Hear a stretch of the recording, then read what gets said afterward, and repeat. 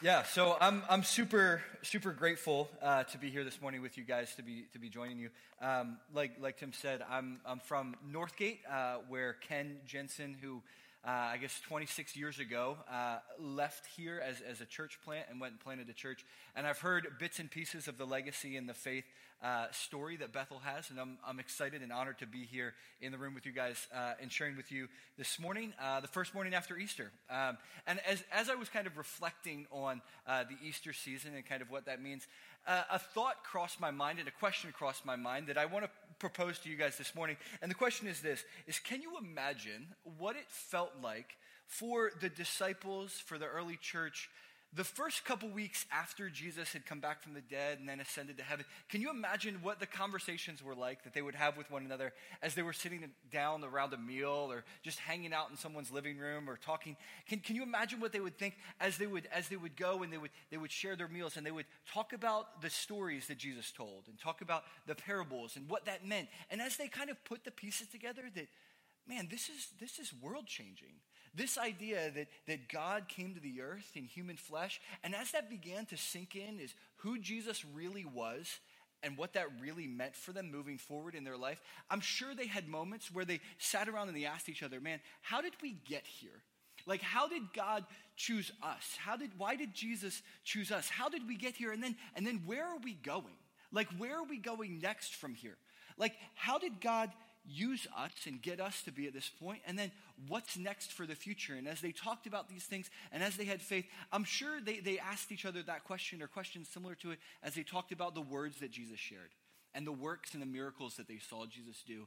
And as they then read their Old Testament, or our Old Testament, their Bible, and as they read that and they pieced things together, that, man, this Jesus, who was a friend of ours, who was our leader, who was our shepherd, man, this is life-changing. And how did we get here, and where are we going? And that's a question that I like to ask oftentimes as I read different stories or as I see my faith story. I like to ask this question: how did I get here, and where am I going? How did I get here, and where am I going? Because I think this question is an interesting one, because it can be asked wherever you're at, right? If you're at a moment where you've made mistakes and you've kind of messed things up, and it can be how did I get here, right? It can be a face-to-palm moment, but it can also be a hands up in celebrating. God, what an awesome work you've done. God, how did I get here? I'm so grateful for this. And I'm sure over the past year and over the course of your life, you've had moments where you've had the face-to-palm. Oh, I've made the same mistake again. Oh, I've lost my temper. Oh, I've gotten upset. Man, how did I get here? Or you've had that moment where you've been so excited about what you've seen God do in your life, where you've put your hands up in praise and you said, God, how did I get here? I remember my senior year of high school.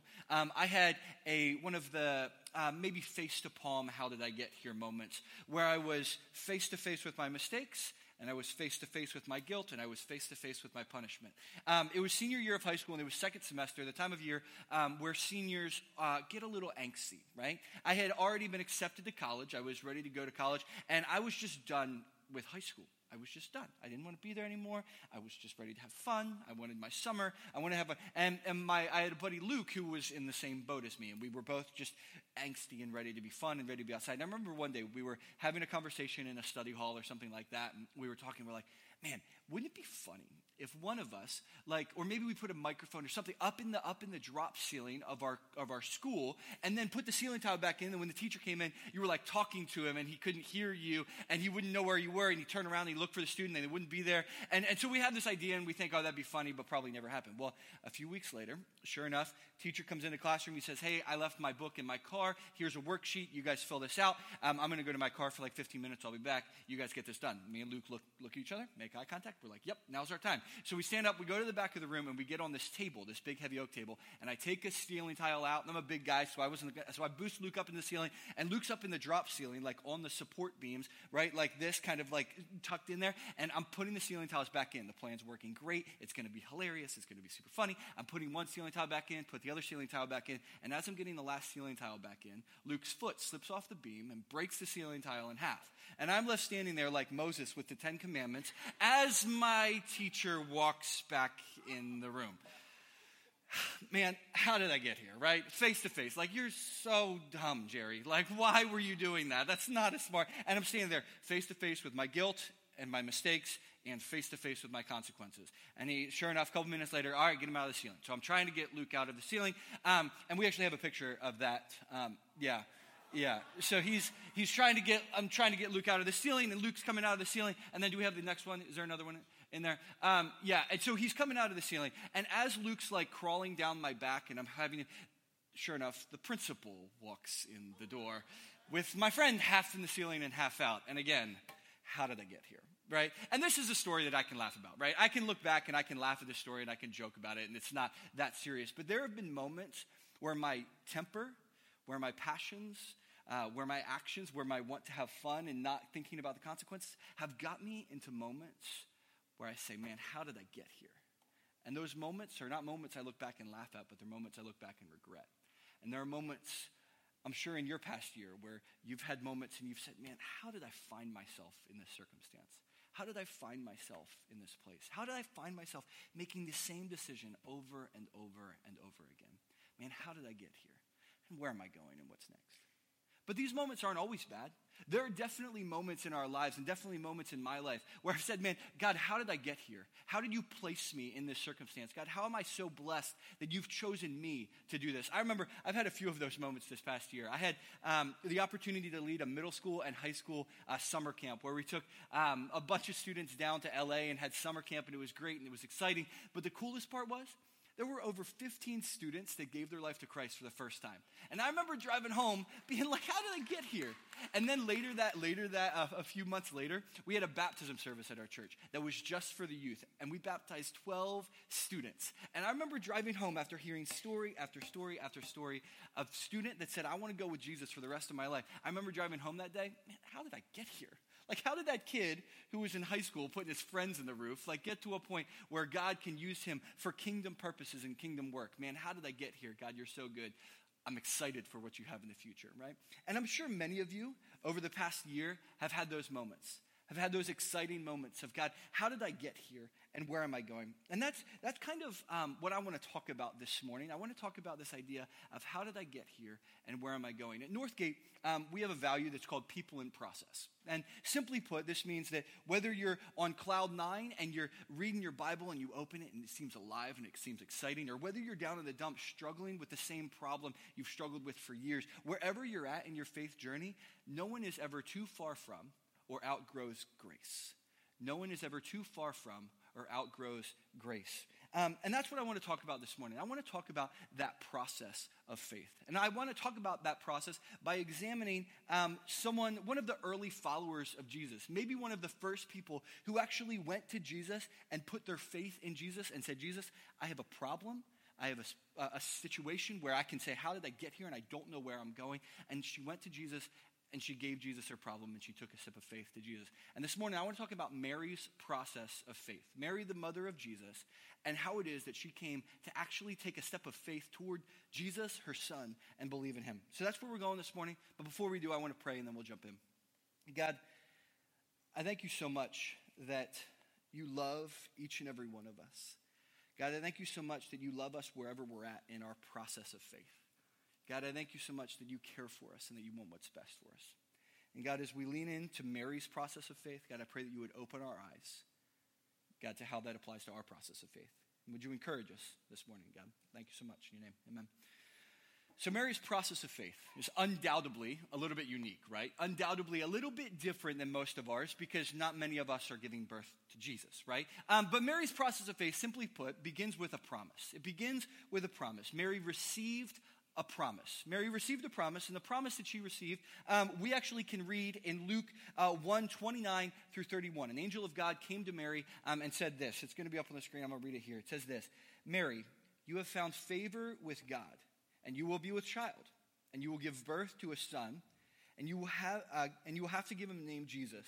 He will be great, and he will be called the Son of the Most High. His kingdom will never end. That's an awesome promise, right?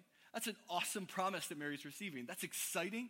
She gets to be a part of God bringing redemption to the world, a part of God bringing love to the world. She gets to be the mother of God in flesh. Like, that's an awesome promise. But there's an unwritten part of this promise that is equal parts terrifying. As awesome as that promise is, there's an unwritten part that's equal parts terrifying. And that part is if she's going to give birth to a son, well, she's got to get pregnant before then. And she hasn't ever been with a man. She's a virgin. And she's also engaged. And if she's pregnant, like how's Joseph going to agree with that? What's her family going to say? Mary doesn't know that later in the story, God's going to send an angel to Joseph and God's going to send an angel to some of Mary's family members. Mary doesn't know that. Mary just knows that, man, there's a promise and there's fear and there's doubt. But nonetheless, Mary's response is this. Luke 1:35. I am the Lord's servant. May your words be fulfilled. You see, Mary holds her reputation. Mary holds her life. Mary holds her future with an open hand. And she says, I'm the Lord's servant. May your words be fulfilled. Whatever you want. Now, the rest of the story unfolds, and we know in context that God does, in fact, not let her down. We know that God does go to Joseph and sends an angel to Joseph. And we know that God does go to some of Mary's family members and sends an angel and says, hey, the story that she's going to tell you isn't made up. And God doesn't let her down. But Mary's process of faith begins with receiving a promise for a better future, no matter what current circumstances look like.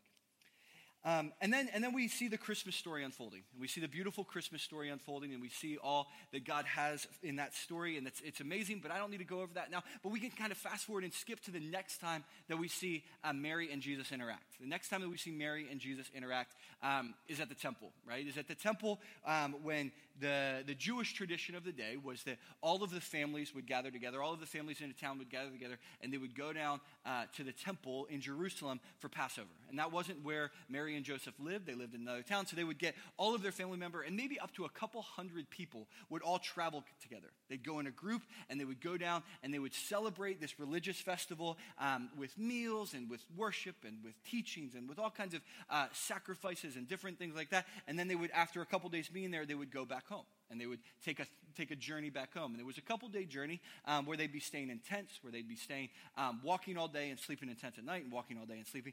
And again, a lot of people there. Well, they go down, Mary and Joseph go down with Jesus, and they do their thing, and then they get everybody together, and they're on their way back. And they're on their way back, and they're 3 days into the journey. And I picture the conversation went something like this between Mary and Joseph. Mary says, hey, Joseph, have you seen Jesus in a few days? Mary's like, no, I think he's with the cousins. And Mary's like, oh, I think he's with the friends. And then they go and they start looking around, and they see Grandma, and he's not with Grandma, and they see the aunts and uncles, and he's not with them, and they see the friends, and he's not with them, and they look all across the whole camp, and then they come together and they say, oh, how did we get here, right? We must have left Jesus back at the temple. So they realize that they lost Jesus. So they get their stuff together and they hike back to the temple. And true story, I got left at my church one time. My parents were very involved in the church, and so they would often show up in 2 different cars because they would serve on different teams and then they would leave. Well, one Sunday, I don't know what I was doing, probably playing hide and go seek with some of my friends, and I'm hiding, and then I come out of hiding and the whole church is empty. And it's a church about this size, and there's no one there. And I'm walking through the halls, and the lights are off, and I'm scared, and I'm nervous. And my parents find me crying in a stairwell, right? But Jesus was a little bit different. They didn't find Jesus crying in a stairwell. When they found Jesus, Jesus actually said this to his parents. He said in Luke 2:49-52, he said, why were you searching for me? Jesus asked.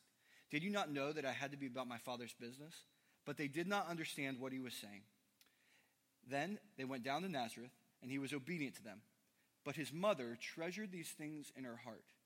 And Jesus grew in wisdom and in stature and in favor with God and man. And that last part, that last verse, and Jesus grew in wisdom and stature and in favor with God and man. I grew up in church, and I've heard that song. There was even a little song I've heard that verse, and there was a song that we sang, and Jesus grew in wisdom and stature. And there was this song, and I knew it, and I've heard it my whole life. But recently, a few months ago, I read this verse, and an idea crossed my mind. What does it look like for Mary to see Jesus grow in favor with God?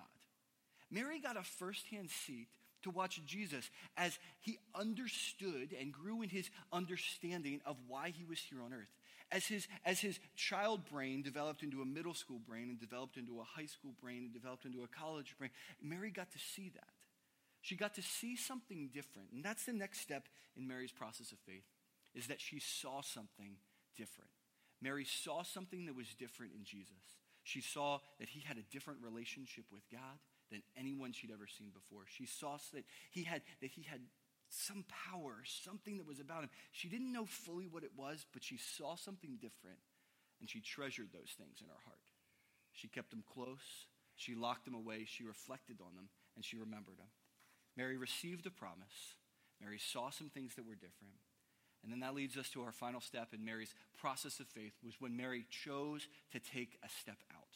Was when Mary chose to take a step out in faith. And the story of Mary taking her first step of faith is found in John 2, where Jesus turns water into wine. And I'd encourage you to read that story this week. It's a great story. I love the whole chapter, the whole book of John, but in particular, the first couple chapters as they unfold who Jesus was and what his ministry on earth here was about.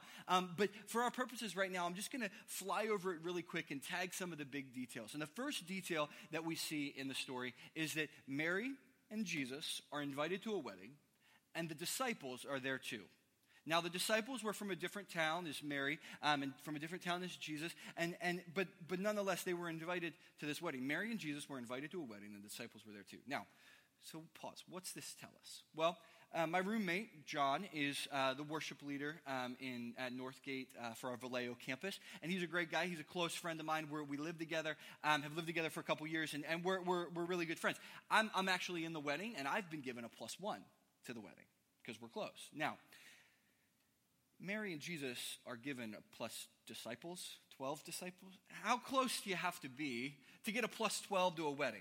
Okay, now that's a silly example, but the point is this, is that Mary is super close. Mary is super close to the bride and the groom at this wedding. So that's the first detail we see, is that Mary is very close. And then the next detail the next thing that we see is that they've run out of wine. Is that at this party that's usually a week-long festival of food and merriment and just a good time and a celebration, they've ran out of wine. Now, in our culture and society, if you have some people over and it's a Friday night and you have a bottle of wine and you run out of wine, it's a little bit embarrassing. It's a little bit taboo. You run out of wine, you run out of food. It's like, but I'll just run to the grocery store and I'll pick up some new stuff. I'll just, call the pizza and have a pizza delivered or something, right? But in that culture, if you ran out of wine was a symbol of peace and prosperity. They would put wine in their water because there was bacteria in the water and the alcohol had to kill it. So if you ran out of wine, you had nothing to drink. Not even water to stay alive, right? You needed wine. And to start a wedding with no peace, with no prosperity, man, that's a bad look. And so in the air, there's shame. In the air, there's anxiety. In the air, there's tension. Mary had a plan. Mary thought she had enough. Mary thought and suddenly, how did we get here? How did we find ourselves in this circumstance? How did we find ourselves in this place? Man, what are we going to do? Where are we going from here? And then she sees Jesus.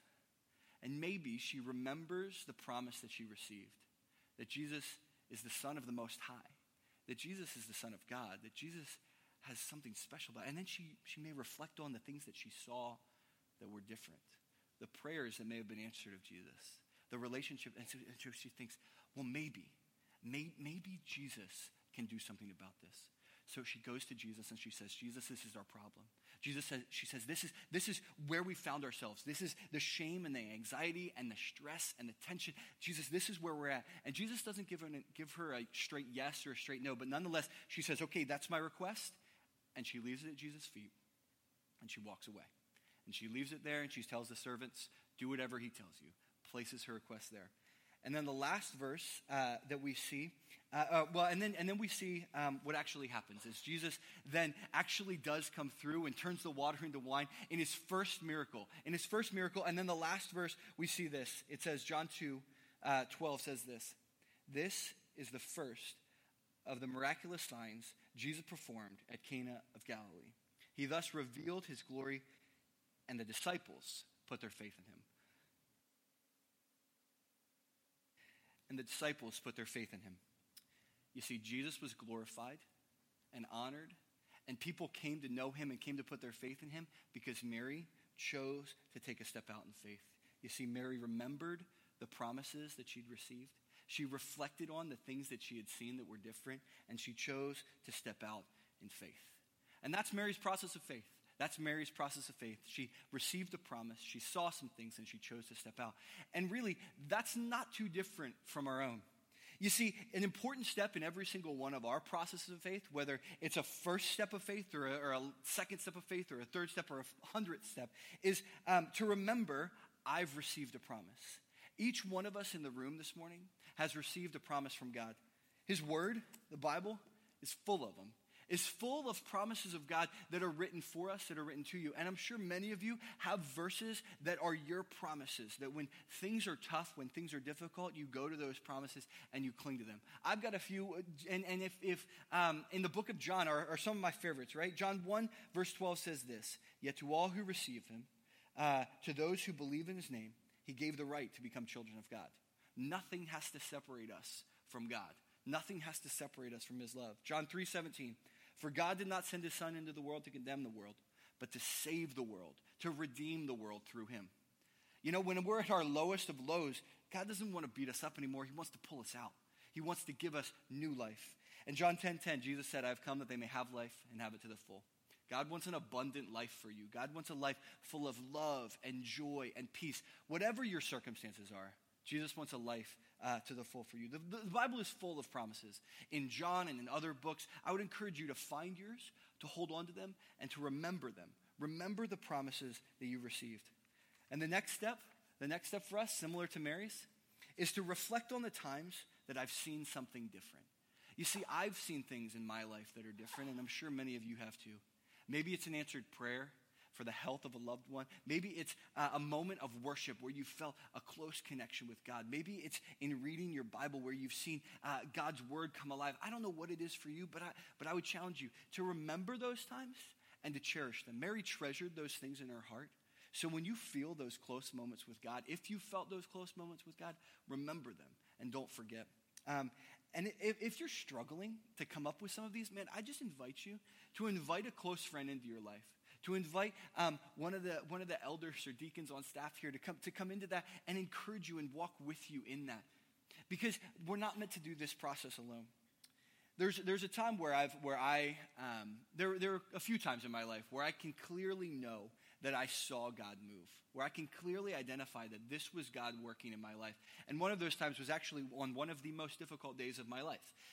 The job that I worked at before Northgate, I was a student ministries pastor at a church in Santa Rosa. And I liked the church, and I wanted to be at the church, and I liked what I was doing in the ministry that I was building. But there was just an underlying tension between me and some of the other people on staff and some of the leadership in the staff. And it wasn't a problem with anybody's character or competence. It just didn't mesh, and it just didn't fit, and it just wasn't right. And I wanted to work it out, and I wanted to try. But I remember one morning, I was waking up, and I had a meeting with my boss that morning. And I had a meeting, first thing with my boss. It was normal on a Friday morning to have a meeting with my boss. And so I wake up in the morning, and I had just gotten a dog. And I go, and I let my dog out of her cage. And as I let her out of the cage, I have this overwhelming sense that, Jerry, you're going to get fired today. What?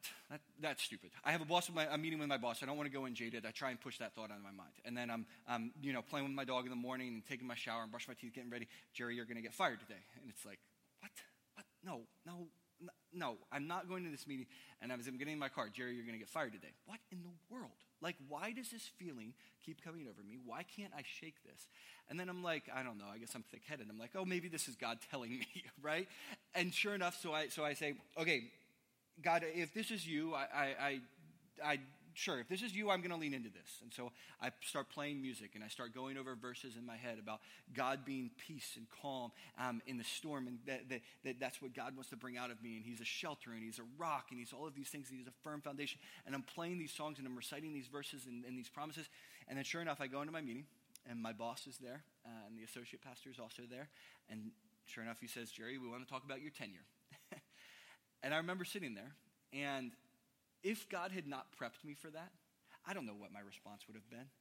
I definitely would have been angry. I definitely would have been hurt, and I don't know how I would have responded. But instead, because God had told me that, because I saw something different, I was able to respond and graciously say thank you for the opportunity, ended the meeting shaking his hand, and we're not bitter with each other. We don't hate each other. We actually have talked since then and continue to get along, right? And that was a moment, that was a time that I will know for the rest of my life that I've seen something different.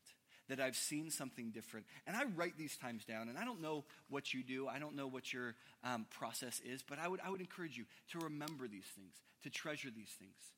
Because when storms come, when hard times come, or when you sense God leading you to take a step out in faith, man, the catalyst for that is going to be remembering the promises that you've received, reflecting on the times that you've seen something different, and then choosing to step out in faith. And that's the final step in our process of faith. Whether it's the first time through the cycle or the second time or the third time or the fourth time through the cycle, remembering I will take a step out in faith. I will take a step out in faith. And I can't tell you what that step is. I can't tell you what step you can take or what step you should take. But here's what I do know, is on the other side of that, God has love and peace and blessing that he wants to give you. You see, Mary lacked peace and prosperity when she was lacking that wine. And she went to Jesus and she said, Jesus, this is my need. I don't know how you're going to show up. I don't know what you're going to do, but I need you to show up. And Jesus showed up in an amazing way. And here's what I do know. I don't know what your step of faith is, but I do know that Jesus wants to show up in an amazing way for you. You see, Mary could have sat back and she could have said, I'm okay with what you've done in the past, God. I signed up for, raising Jesus to, be the mother of Jesus, but now he's like 30. Like, isn't my part in this done? Like, I raised Jesus and I played my part. Like, I don't have to step out anymore. What if Jesus doesn't come through? Then I'll be even more embarrassed. Like, no, I don't need to step out. Mary could have settled back with okay. She could have settled back with the past is good enough. But Mary didn't want to do that. Mary realized that there was something more, and so she went to Jesus and she took a step of faith. And she got to be a part of the disciples putting their faith in Jesus. The same disciples who started the church, who planted the church, and it then extends through the years. The same disciples that wrote the whole rest of the New Testament. Mary got to be a part of them putting their faith in Jesus. Because she remembered the promises of God, reflected on where she's seen something different, and she chose to step out in faith. So I challenge you this morning to remember the promises of God that you've received, to reflect on where you've seen something different, and then take a step out in faith. And take a step in faith. Maybe it's a relationship that needs to end. Maybe it's a relationship that needs to start. Maybe it's forgiveness that needs to be given. Maybe it's a habit or addiction that for the first time you need to step out in faith and say, okay, I'm a mess. I need help with this. Maybe for you, it's choosing to live generously. Maybe it's saying, okay, with my time, I'm going to give some of my time away to extend the kingdom of God. Maybe for you, it's choosing to live generously with your finances. Maybe for some of you, it's just choosing to open God's word and commit to reading God's word and spending time with God every day. I don't know what your step of faith is, but I do know that God has blessing and love and goodness on the other side of it. Because God always has had that. God always does have that, and God always will have that. So to close, I'll ask this question. How did you get here, and where are you going? Where you're at right now. Whether you're on cloud 9 and you can celebrate what God's doing in your life, or whether you're down in the dumps, man, how did you get here? And then where are you going? What's next for you? What's next for you if you're on cloud 9 moving forward? How do you keep that momentum and keep that relationship with God close? What are you going to do to keep moving forward and chasing what God has for you? Or whether you're in a place where you're frustrated with your life and you're full of shame and anxiety and stress and you just want something different, well, how are you going to get that? Well, I challenge you that it's by remembering the promise that you've received, by reflecting on the times that you've seen something different, and then choosing to step out in faith. Let's pray. God, I thank you that you're the God who was and the God who is and the God who will always be. God, I thank you that you don't change and that your love for us never changes. God, I thank you that you want what's best for us. God, I pray that we would remember that. God, I pray that we would remember the truths that are in your word, that we remember the promises that we've received. God, even when the world around us seems chaotic, and even when the world around us seems to be telling us a million different things, God, would we remember the truth that you say? And God, would we reflect on the times where we've seen something different? Even if right now all we see seems dark, God, I pray that the times that we've seen light, that we would remember those. God, that we would write those down, that we would treasure those things and those moments in our heart, and that we would remember those. And God, I pray that in light of all of that, God, that when you call us to something, God, that we would choose to step out in faith, that we would choose to step out in boldness and not be afraid, but be courageous, because we know that you are the God who was and the God who is. We know that you're always faithful, that you're a good Father who has good gifts for us. God, we love you so much. In your name.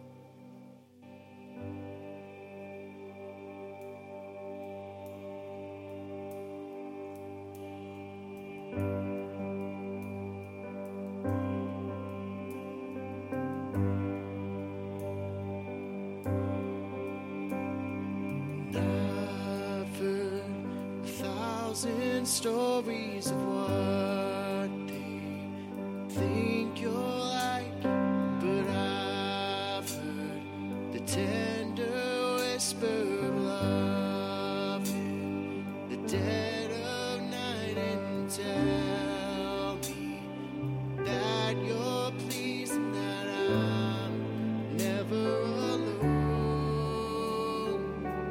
You're good, good Father. It's who you are, it's who you are, it's who you are, and I'm loved by you. It's who I am, it's who I am, it's who I am.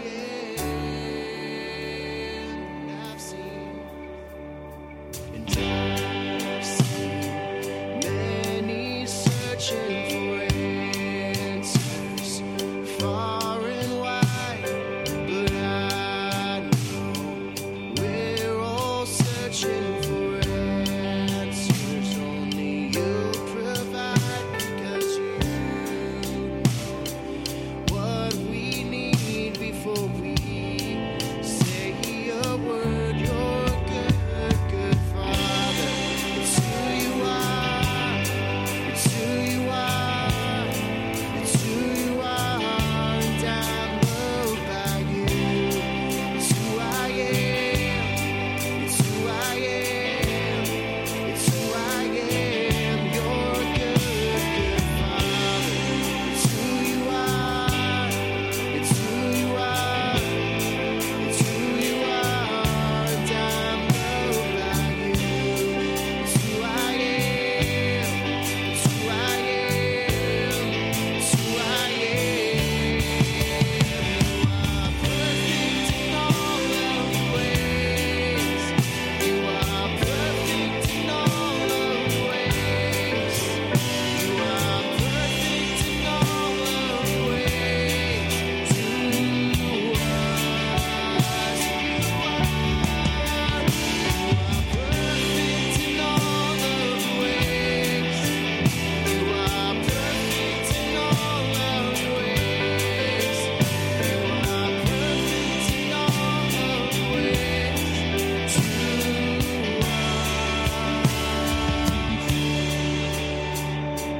Love so undeniable, I can hardly speak. Peace so unexplainable, I can hardly think as you call me. Deeper still as you call me. Deeper still as you call me. Deeper still into love, love, love, love. You're good, good Father. It's who you are, it's who you are, it's who you are, and I'm loved by you. It's who I am, it's who I am, it's who I am. You're good, good Father. It's who you are, it's who you are, it's who you are, and I'm loved by you. It's who I am, it's who I am, it's who I am. You're good, good Father. It's who you are, it's who you are, it's who you are, and I'm loved by you. It's who I am. It's who I am. It's who I am.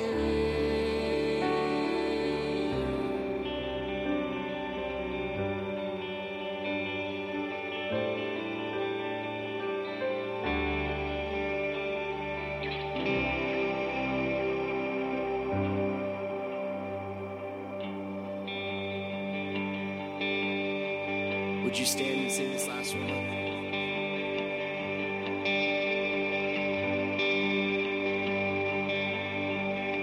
Cause you unravel me with a melody. You surround